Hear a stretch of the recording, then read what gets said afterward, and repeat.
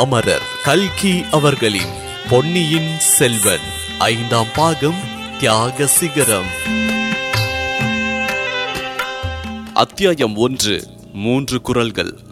நாகைப்பட்டினம் சூடாமணி விஹாரத்தில் பொன்னியின் செல்வர் பொறுமையோடு காத்துக் கொண்டிருந்தார். தஞ்சைக்கு சென்று தந்தை தாயாரை பார்க்க வேண்டும் என்ற ஆர்வம் அவர் உள்ளத்தில் பொங்கிக் கொண்டிருந்தது. இலங்கையின் அரசை தாம் கவர எண்ணியதாக தம் மீது சாட்டப்பட்ட குற்றம் ஆதாரமற்றது என்று நிரூபிக்க அவர் ஆர்வம் கொண்டிருந்தார். தந்தையின் வாக்கை மீறி நடந்ததாக தம் மீது ஏற்படக்கூடிய அபவாதத்தை கூடிய விரைவில் போக்கிக் கொள்ளவும் அவர் விரும்பினார். ஆயினும் தமது ஆர்வத்தை எல்லாம் அடக்கிக் கொண்டு தமக்கியாரிடமிருந்து செய்தி வந்த பின்னர்தான் தஞ்சைக்கு புறப்பட வேண்டும் என்று உறுதியாக இருந்தார். பொழுது போவது என்னமோ மிகவும் கஷ்டமாக இருந்தது. புத்த பிக்ஷுக்கள் தினம்தோறும் நடத்திய ஆராதனைகளிலும் பூஜைகளிலும் கலந்து கொண்டு சிறிது நேரத்தை போக்கினார். சூடாமணி விஹாரத்தின் சுவர்களிலே தீட்டப்பட்டிருந்த அருமையான சித்திர காட்சிகளை பார்ப்பதில் சிறிது நேரம் சென்றது. பிக்ஷுக்களோடும் முக்கியமாக சூடாமணி விஹாரத்தின் ஆச்சாரிய பிக்ஷுவோடு சம்பாஷிப்பதிலேயே கழிந்த பொழுது அவருக்கு உற்சாகத்தை அளித்தது. ஏனெனில் சூடாமணி விஹாரத்தின் தலைமை பிக்ஷு கீழ்திசை கடலுக்கு அப்பால் உள்ள பற்பல நாடுகளிலே வெகு காலம் யாத்திரை செய்தவர். சீன தேசத்திலிருந்து சாவகத்தீவு வரையில் பல ஊர்களுக்கும் சென்று வந்தவர். அந்தந்த நாடுகளை பற்றியும் அவற்றிலுள்ள நகரங்களை பற்றியும் ஆங்காங்கு வசித்த மக்களை பற்றியும் அவர் நன்கு எடுத்துக் கூற வல்லவராயிருந்தார். சீன தேசத்துக்கு தெற்கே கடல் சூழ்ந்த பல நாடுகள் அந்நாளில் ஸ்ரீ விஜயம் என்னும் சாம்ராஜ்யத்தில் அடங்கியிருந்தன. அருமன நாடு, காம்போஜ தேசம், மானகாவாரம், தலைத்தக்கோளம், மாபப்பாலம், மாயிருடிங்கம், இலங்கா சோகம், தாமரலிங்கம், இலாமுரி தேசம் முதலிய பல நாடுகளும் நகரங்களும் ஸ்ரீ விஜய சாம்ராஜ்யத்திற்கே உட்பட்டோ நேசப்பான்மையுடனோ இருந்து வந்தன. இவற்றுக்கெல்லாம் நடுநாயகமாக கடாரம் என்னும் மாநகரம் இணையற்ற சீர் சிறப்புகளோடும் செல்வ வளத்தோடும் விளங்கி வந்தன. அந்த நாடு நகரங்களை பற்றி விவரிக்கும்படி ஆச்சாரிய பிக்ஷுவுக்கு ஓய்வு கிடைத்த போதெல்லாம் பொன்னியின் செல்வர் அவரை கேட்டு வந்தார். அவரும் அலுப்பு சலுப்பில்லாமல் சொல்லி வந்தார். அந்நாடுகளில் உள்ள இயற்கை வளங்களை பற்றியும் வர்த்தக பெருக்கத்தை பற்றியும் கூறினார். பொன்னும் மணியும் கொழித்து செந்நெல்லும் கரும்பும் செழித்து சோழவள நாட்டோடு எல்லா வகையிலும் போட்டியிடக்கூடிய சிறப்புகளோடு அந்த நாடுகள் விளங்குவதை பற்றி கூறினார். பழைய காலத்திலிருந்து தமிழகத்திற்கும் அந்த நாடுகளுக்கும் உள்ள தொடர்புகளை பற்றி கூறினார். பல்லவ நாட்டு சிற்பிகள் அந்த தேசங்களுக்கு சென்று எடுப்பித்திருக்கும் அற்புத சிற்ப திறமை வாய்ந்த ஆலயங்களை பற்றி சொன்னார். தமிழகத்திலிருந்து சென்ற சித்திர சங்கீத நாட்டிய கலைகள் அந்நாடுகளில் பரவியிருப்பதை பற்றியும் கூறினார். ராமாயணம், மகாபாரதம் முதலிய இதிகாசங்களும் விநாயகர், சுப்பிரமணியர், சிவன், பார்வதி, திருமால் ஆகிய தெய்வங்களும் புத்த தர்மமும் அந்த தேசத்து மக்களின் உள்ளங்களிலும் கலந்து குடிகொண்டிருப்பதையும் ஒன்றோடு ஒன்று பிரித்து உணர முடியாதவர்களாக அந்நாட்டு மக்கள் எல்லா தெய்வங்களையும் வணங்கி வருவதையும் எடுத்து சொன்னார். தமிழ் மொழியின் தந்தையாகிய அகஸ்திய முனிவருக்கு அந்த நாடுகளில் விசேஷ மரியாதை உண்டு என்பதையும் அம்முனிவருக்கு பல கோயில்கள் கட்டியிருப்பதையும் கூறினார். இதையெல்லாம் திரும்ப திரும்ப அருள்மொழிவர்மர் கேட்டு தெரிந்து மனத்திலும் பதிய வைத்துக் கொண்டார். அந்தந்த தேசங்களுக்கு தரை வழியான மார்க்கங்களையும் கடல் வழியான மார்க்கங்களையும் இளவரசர் நன்கு விசாரித்து அறிந்தார். வழியில் உள்ள அபாயங்கள் என்ன, வசதிகள் என்ன என்பதையும் கேட்டு அறிந்தார். சுவாமி, அந்த நாடுகளில் மறுபடியும் தாங்கள் யாத்திரை செய்யும்படியாக நேரிடுமோ என்று வினவினார். புத்த பகவானுடைய சித்தம் போல் நடக்கும் இளவரசே, எதற்காக கேட்கின்றீர்கள் என்றார் பிக்ஷு. நானும் தங்களோடு வரலாம் என்ற ஆசையினால்தான். நான் உலகத்தை துறந்த சந்நியாசி. தாங்களும் புவியாலும் சக்கரவர்த்தியின் திருக்குமாரர். தாங்களும் நானும் சேர்ந்து யாத்திரை செய்வது எப்படி? தங்களை சில நாள் இந்த விகாரத்தில் வைத்து காப்பாற்றும் பொறுப்பே எனக்கு பெரும் பாரமாயிருக்கின்றது. எப்போது என்ன நேரமோ என்று நெஞ்சு திக் திக் என்று அடித்துக் கொள்கின்றது. சுவாமி, அந்த பாரத்தை உடனே நிவர்த்தி செய்ய விரும்புகின்றேன். இந்த கணமே இங்கிருந்து என்றார் இளவரசர். இளவரசே, ஒன்று நினைத்து ஒன்றை சொல்லிவிட்டேன். தங்களை இங்கு வைத்துக் கொண்டிருப்பது பாரமாயிருந்தாலும் அதை ஒரு பாக்கியமாக கருதுகின்றேன். தங்கள் தந்தையாகிய சக்கரவர்த்தியும் தமக்கு யார் இளைய பாட்டியும் புத்த தர்மத்திற்கு எவ்வளவோ உதவி செய்திருக்கின்றார்கள். அதற்காக நாங்கள் பட்டிருக்கும் நன்றி கடனில் 1000ல் 1 பங்கு கூட இப்போது நாங்கள் செய்வது ஈடாகாது. தாங்கள் புத்த தர்மத்திற்கு செய்திருக்கும் உதவிதான் அற்ப சொற்பமானதா? அனுராதபுரத்தின் சிதிலமான ஸ்தூபங்களையும் விஹாரங்களையும் செப்பனிட செய்த கைங்கரியத்தை நாங்கள் மறக்க முடியுமா? அதற்கெல்லாம் இணையான பிரதி உபகாரமாக ஈழ நாட்டின் மணிமகுடத்தையே தங்களுக்கு அளிக்க பிக்ஷுக்கள் முன் வந்தார்கள். இளவரசே, அதை ஏன் மறுத்தீர்கள்? இலங்கையின் சுதந்திர சிங்காதனத்தில் தாங்கள் ஏறியிருந்தால் 100 கப்பல்களில் ஏராளமான பரிவாரங்களுடனே கீழ்த்திசை நாடுகளுக்கு தாங்கள் போய் வரலாமே. இந்த பிக்ஷுவை பின்தொடர்ந்து யாத்திரை செய்ய வேண்டும் என்ற விருப்பமே தங்கள் மனத்தில் தோன்றுகிறதே என்றார் ஆச்சாரிய பிக்ஷு. குருதேவரே, இலங்கை ராஜகுலத்தின் சரித்திரத்தை கூறும் மகாவம்சம் என்னும் கிரந்தத்தை தாங்கள் படித்ததுண்டா என்று இளவரசர் கேட்டார். ஐயா, இது என்ன கேள்வி? மகாவம்சம் படிக்காமல் நான் இந்த சூடாமணி விஹாரத்தின் தலைவனாக ஆகியிருக்க முடியுமா? மன்னிக்க வேண்டும், மகாவம்சம் படித்ததுண்டா என்று தங்களிடம் கேட்டது தங்களுக்கு படிக்க தெரியுமா என்று கேட்பது போலத்தான். ஆனால் அந்த மகாவம்சம் கூறும் அரச பரம்பரையில் யார் யார் என்னென்ன பயங்கரமான கொடும் பாவங்களை செய்திருக்கின்றார்கள் என்று தங்களுக்கு தெரியும் அல்லவா? மகன் தந்தையை சிறையில் அடைத்தான், தந்தை மகனை வெட்டி கொன்றான், தாய் மகனுக்கு விஷமிட்டு கொன்றாள், தாயை மகன் தீயிலே போட்டு வதைத்தான். பெற்றோர்களுக்கும் பெற்ற மக்களுக்கும் உறவு இப்படி இருந்தால் சித்தப்பன்மார்கள், மாமன்மார்கள், சிற்றன்னை, பெரியன்னைமார்கள், அண்ணன், தம்பிமார்கள் இவர்களை பற்றி சொல்ல வேண்டியதில்லை. குருதேவரே, இப்படிப்பட்ட கொடும் பாதகங்களை இலங்கை அரசு குடும்பத்தினர் செய்தனர் என்று மகாவம்சம் கூறுகின்றதல்லவா? ஆம் ஆம், அத்தகைய தீச்செயல்களுக்கு அவரவர்கள் அடைந்த தண்டனைகளையும் கூறுகின்றது. அந்த உதாரணங்களை காட்டி மக்களை தர்ம மார்க்கத்தில் நடக்கும்படி மகாவம்சம் உபதேசிக்கின்றது. அதை மறந்துவிட வேண்டாம். மகாவம்சம் புனிதமான கிரந்தம், உலகிலே ஒப்புயர்வற்ற தர்ம போதனை செய்யும் நூல் என்று ஆச்சாரிய பிக்ஷு பரபரப்போடு கூறினார். சுவாமி, மகாவம்சம் என்ற நூலை நான் குறை சொல்லவில்லை. ராஜ்யதிகார ஆசை எப்படி மனிதர்களை அரக்கர்களிலும் கொடியவர்களாக்கி விடுகின்றது என்பதை பற்றி தான் சொன்னேன். அத்தகைய கொடும் பாவங்களினால் களங்கமடைந்த இலங்கை சிம்மாதனத்தை நான் மறுதளித்தது தவறாகுமா? மகா புத்திமான்களான புத்த சங்கத்தார் அதனாலே தான் இலங்கை அரசு வம்சத்தையே மாற்ற விரும்பினார்கள். தங்களை முதல்வராக கொண்டு புதிய வம்சம் தொடங்கட்டும் என்று எண்ணினார்கள். தாங்கள் அதை மறுத்தது தவறுதான். இலங்கை சிம்மாதனத்தில் வீற்றிருந்து அசோகவர்த்தனரை போல் உலகமெல்லாம் புத்த தர்மத்தை பரப்பி பாதுகாப்பும் வாய்ப்பு தங்களுக்கு கிடைத்தது. குருதேவரே, பரதகண்டத்தை ஒரு குடை நிழலில் ஆண்ட அசோகவர்த்தனர் இங்கே இன்று இந்த புத்த விகாரத்தில் ஒளிந்து கொண்டு தங்கள் பாதுகாப்பை நாடியிருக்கும் இந்த சிறுவன் எங்கே? உண்மையில் தங்கள் சீடனாக கூட நான் அருகதையில்லாதவன். புத்த தர்மத்தை எப்படி பாதுகாக்கப் போகின்றேன்? இளவரசே, அவ்விதம் சொல்ல வேண்டாம். தங்களிடம் மறைந்து கிடக்கும் மகா சக்தியை தாங்கள் அறியவில்லை. தாங்கள் மட்டும் புத்த தர்மத்தை மனப்பூர்வமாக ஒப்புக்கொண்டால் அசோகரை போல் புகழ் பெறுவீர்கள். என் உள்ளத்தில் இளம் பிராயத்திலிருந்து விநாயகரும், முருகனும், பார்வதியும், பரமேஸ்வரனும், நந்தியும், பிருங்கியும், சண்டிகேஸ்வரரும் கோயில் கொண்டிருக்கின்றார்கள். அவர்களை எல்லாம் அப்புறப்படுத்திவிட்டு அல்லவா புத்த தர்மத்திற்கு இடம் கொடுக்க வேண்டும். குருதேவரே, அடியேனை மன்னியுங்கள்.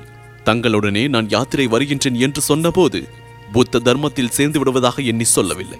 கடல்களை கடந்து தூர தேசங்களுக்கு போய் பார்க்கும் ஆசையினால் தங்களோடு வருவதாக சொன்னேன். ஆனால் மறுபடியும் யோசிக்கும் போது... இளவரசரே, தங்கள் வார்த்தையை நான் தவறாகத்தான் புரிந்து கொண்டேன். ஆனாலும் புத்த தர்மத்திற்கும் தங்களுக்கும் தொடர்பு இல்லாமற் போகவில்லை. புத்த பகவானுடைய பூர்வ ஜன்மம் ஒன்றில் அவர் சிபி சக்கரவர்த்தியாக அவதரித்திருந்தார். புறாவின் உயிரை காப்பாற்றுவதற்காக தமது சதையை அவர் அறிந்து கொடுத்தார். அந்த சிபியின் வம்சத்திலே பிறந்தவர் சோழ குலத்தினர். ஆகையினாலேதான் உங்கள் குலத்தில் பிறந்தவர்களுக்கு செம்பியன் என்ற பட்டம் ஏற்பட்டிருக்கின்றது. இதை தாங்கள் மறந்துவிட வேண்டாம். மறக்கவில்லை குருதேவரே. மறந்தாலும் என் உடம்பில் ஓடும் ரத்தம் என்னை மறக்க விடுவதில்லை. ஒரு பக்கத்தில் சிபி சக்கரவர்த்தியும் மனுநீதி சோழரும் என்னுடைய இரத்தத்திலேயும் சதையிலேயும் எழும்பிலேயும் கலந்திருந்தது. பிறருக்கு உபகாரம் செய், மற்றவர்களுக்காக உன்னுடைய நலன்களை தியாகம் செய் என்று வற்புறுத்தி கொண்டே இருக்கின்றார்கள்.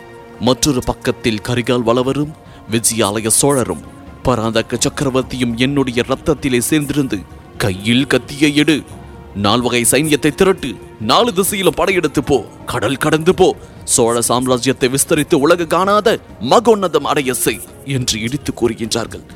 இன்னொரு புறத்தில் சிவனடியார் கோச்செங்கனாரும், தொண்டை மண்டலம் பரவிய ஆதித்த சோழரும், மகானாகிய கண்டராதித்தரும் என் உள்ளத்தில் குடிகொண்டு ஆலய திருப்பணி செய், பெரிய பெரிய சிவாலயங்களை எழுப்பு, மேறு மலை போல் வானலாவி நிற்கும் கோபுரங்களுடைய கோயில்களை நிர்மாணி என்று உபதேசித்துக் கொண்டே இருக்கின்றார்கள். என் முன்னோர்கள் இவ்வளவு பேருக்கு நடுவில் நான் திண்டாடுகின்றேன். குருதேவரே, அவர்களுடைய தொந்தரவுகளை பொறுக்க முடியாமல் உண்மையாகவே சில சமயம் எனக்கு புத்த சமயத்தை மேற்கொண்டு புத்த பிக்ஷுவாகி விடலாம் என்று கூட தோன்றுகின்றது. கருணை கூர்ந்து எனக்கு பௌத்த சமயத்தை பற்றி சொல்லுங்கள், புத்த பகவானை பற்றி சொல்லுங்கள் என்றார் பொன்னியின் செல்வர். இதை கேட்ட பிக்ஷுவின் முகம் மிக்க மலர்ச்சி அடைந்து விட்டது. இளவரசே, பௌத்த மதத்தை பற்றியும் புத்த பகவானை பற்றியும் தாங்கள் அறியாதது என்ன இருக்கக்கூடும் என்றார். அதோ அந்த சுவர்களில் காணப்படும் சித்திர காட்சிகளை விளக்கி சொல்லுங்கள். அங்கே ஒரு ராஜகுமாரர் இரவில் எழுந்து போக பிரயத்தனப்படுவது போல் ஒரு சித்திரம் இருக்கின்றதே, அது என்ன? அவர் அருகில் படித்திருக்கும் பெண்மணி யார்? தொட்டிலில் தூங்கும் குழந்தை யார்? அந்த ராஜகுமாரர் முகத்தில் அவ்வளவு கவலை குடிகொண்ட தோற்றம் ஏன் என்று இளவரசர் கேட்டார். ஐயா, புத்த பகவான் இளம் பிராயத்தில் தங்களைப் போல் ராஜகுலத்தில் பிறந்த இளவரசராக இருந்தார். யசோதரை என்னும் நிகரற்ற அழகு வாய்ந்த மங்கையை மணந்திருந்தார். அவர்களுக்கு ஒரு செல்வ புதல்வன் பிறந்திருந்தார். தகப்பனார் ராஜ்ய பாரத்தை அவரிடம் ஒப்புவிக்க சித்தமாயிருந்தார். அந்த சமயத்தில் சித்தார்த்தர் உலகில் மக்கட்குலம் அனுபவிக்கும் துன்பங்களை போக்குவதற்கு வழி கண்டுபிடிக்க விரும்பினார். இதற்காக அருமை மனைவியையும் செல்வ குழந்தையையும் ராஜ்யத்தையும் விட்டு போக தீர்மானித்தார். அவர் நள்ளிரவில் அரண்மனையை விட்டு புறப்படும் காட்சிதானது. இளவரசே, இந்த வரலாற்றை தாங்கள் முன்னம் அறிந்ததில்லையா? ஆம், பலமுறை கேட்டு அறிந்து கொண்டிருக்கின்றேன். ஆனால் இந்த சித்திரத்தில் பார்க்கும் போது மனதில் பதிவது போல் வாயினால் கேட்ட வரலாறு பதியவில்லை. தூங்குகின்ற யசோதரை எழுப்பி சித்தார்த்தர் உன்னை விட்டு போகின்றார், அவரை தடுத்து நிறுத்து என்று எச்சரிக்க தோன்றுகின்றது. சரி, அடுத்த சித்திரத்தை பற்றி சொல்லுங்கள். புத்த பகவானுடைய வரலாற்று குறிப்பிட்ட மற்ற சித்திரங்களையும் ஒவ்வொன்றாக ஆச்சாரிய பிக்ஷு எடுத்து விளக்கி வந்தார். அருள்மொழிவர்மர் புத்த தர்மத்தை தழுவினால் எவ்வளவு நன்றாக இருக்கும் என்ற ஆசை பிக்ஷுவின் இதய அந்தரங்கத்தில் இருக்கத்தான் இருந்தது. ஆகையால் மிக்க ஆர்வத்துடனே சித்தார்த்தருடைய சரித்திரத்தை சொல்லி வந்தார். கடைசியில் சித்தார்த்தர் போதி விருட்சத்தின் அடியில் அமர்ந்து தவம் செய்து ஞான ஒளி பெறும் சித்திரத்திற்கு வந்தார். அந்த சித்திரத்தை குறித்து அவர் சொன்ன பிறகு, பொன்னியின் செல்வர், குருதேவா, தங்கள் கருத்துக்கு மாறாக நான் ஏதேனும் சொன்னால் தங்களுக்கு கோபம் வருமா என்று கேட்டார். இளவரசே, நான் ஐம்புலன்களை வென்று மனத்தை அடக்கவும் பயின்றவன். தங்கள் கருத்தை தாராளமாக சொல்லலாம் என்றார் பிக்ஷு. போதி விருட்சத்தின் அடியில் வீற்றிருந்த போது சித்தார்த்தர் ஞான ஒளி பெற்றார் என்பதை நான் நம்பவில்லை. ஐம்புலன்களையும் உள்ளத்தையும் அடக்கியவராயிருந்த போதிலும் பிக்ஷுவின் முகம் சுருங்கியது. இளவரசே, மகா போதி விருட்சத்தின் ஒரு கிளை அசோகவர்த்தனரின் காலத்தில் இலங்கைக்கு கொண்டு வரப்பட்டது. அந்த கிளை வேர் விட்டு வளர்ந்து 1000 ஆண்டுகளுக்கு மேலாகியும் இன்றைக்கு பட்டும் படாமல் அனுராதபுரத்தில் விசாலமாக படர்ந்து விளங்கி வருகின்றது. அந்த புனித விருட்சத்தை தாங்களே அனுராதபுரத்தில் பார்த்திருப்பீர்கள். பின்னர் நம்பவில்லை என்று ஏன் சொல்கின்றீர்கள் என்று கேட்டார். குருதேவரே, போதி விருட்சமே இல்லை என்று நான் சொல்லவில்லை. அதன் அடியில் அமர்ந்து சித்தார்த்தர் தவம் செய்வதையும் மறுக்கவில்லை. அங்கேதான் அவர் ஞான ஒளி பெற்றார் என்பதை தான் மறுத்து கூறுகின்றேன்.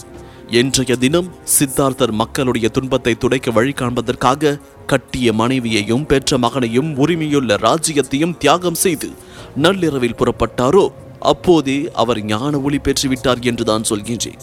அதை காட்டிலும் ஒரு அற்புதமான செயலை நான் எந்த வரலாற்றிலும் கேட்டதே இல்லை. ராமர் தன் தந்தையின் வாக்கை பரிபாலனம் செய்வதற்காக ராஜ்யத்தை தியாகம் செய்தார். பரதர் தம் தமையனிடம் கொண்ட பக்தியினால் ராஜ்யம் வேண்டாம் என்றார். ஹரிச்சந்திர மகாராஜா தாம் கொடுத்த வாக்குறுதியை நிறைவேற்றுவதற்காக ராஜ்யத்தை துறந்தார். சிபி சக்கரவர்த்தியும் புறாவுக்கு அடைக்கலம் கொடுத்துவிட்ட காரணத்தினால் தம் உடலை அறுத்து கொடுத்தார். ஆனால் சித்தார்த்தர் யாருக்கும் வாக்கு கொடுக்கவில்லை, யாரையும் திருப்தி செய்ய விரும்பவில்லை. மனித குலத்தின் துன்பத்தை போக்க வழி கண்டுபிடிக்கும் பொருட்டு தாமாகவே எல்லாவற்றையும் தியாகம் செய்துவிட்டு புறப்பட்டார். புத்த பகவான் போதி விருட்சத்தின் அடியில் ஞான ஒளி பெற்ற பிறகு இதை காட்டிலும் அற்புதமான செயல் ஏதேனும் செய்ததுண்டா? ஆகையால் அரண்மனையை விட்டு புறப்பட்ட போதே அவர் ஞான ஒளி பெற்றுவிட்டார் என்று சொல்வது தவறாகுமா? இவ்விதம் பொன்னியின் செல்வர் கூறிய மொழிகள் ஆச்சாரிய பிக்ஷுவின் செவிகளில் அமுத துளிகளைப் போல் விழுந்தன. ஐயா, தாங்கள் கூறுவதில் பெரிதும் உண்மை இருக்கிறது. ஆயினும் போதி விருட்சத்தின் அடியிலேதான் மக்களின் துன்பங்களை போக்கும் வழி இன்னதென்பது புத்த பகவானுக்கு உதயமாயிற்று. அதிலிருந்துதான் மக்களுக்கு பகவான் போதனை செய்ய தொடங்கினார். சுவாமி, புத்த பகவானுடைய போதனைகளை கேட்டிருக்கின்றேன். அந்த போதனைகளை காட்டிலும் அவருடைய தியாக செயலிலேதான் அதிக போதனை நிறைந்திருப்பதாக எனக்கு தோன்றுகின்றது. மன்னிக்க வேண்டும், நானும் அவருடைய செயலை பின்பற்ற விரும்புகின்றேன். சற்று முன்னால் என் முந்தையரின் 3 வித குரல்கள் என் உள்ளத்தில் ஓயாமல் ஒலித்து என்னை வேதனைப்படுத்துவதாக சொன்னேன் அல்லவா? அந்த தொல்லையிலிருந்து விடுதலை அடைய விரும்புகின்றேன். என்னை தங்கள் சீடனாக ஏற்றுக்கொள்ளுங்கள் என்றார் இளவரசர். இளவரசே, தங்களை ஒத்த சீடனை பெறுவதற்கு நான் எவ்வளவோ பாக்கியம் செய்திருக்க வேண்டும். ஆனால் அதற்கு வேண்டிய தகுதியும் எனக்கு இல்லை, தைரியமும் இல்லை. இலங்கையில் புத்த மகா சங்கம் கூடும் போது தாங்கள் விண்ணப்பித்துக் கொள்ளலாம் என்றார் பிக்ஷு. தங்கள் தகுதியை பற்றி எனக்கு சந்தேகமில்லை, ஆனால் தைரியத்தை பற்றி சொன்னீர்கள், அது என்ன? ஆமாம், தைரியமும் இல்லைதான். 2 தினங்களாக இந்த நாகைப்பட்டினத்தில் ஒரு வதந்தி பரவி கொண்டு வருகின்றது. அது யார் கிளப்பி விட்டார்கள் என்று தெரியவில்லை. தாங்கள் இந்த விகாரத்தில் இருப்பதாகவும் தங்களை புத்த பிக்ஷுவாக்கு நாங்கள் முயன்று வருவதாகவும் ஜனங்கள் ஒருவருக்கொருவர் பேசிக் கொள்கின்றார்களாம். இதனால் அநேகர் கோபம் கொண்டிருக்கின்றார்களாம்.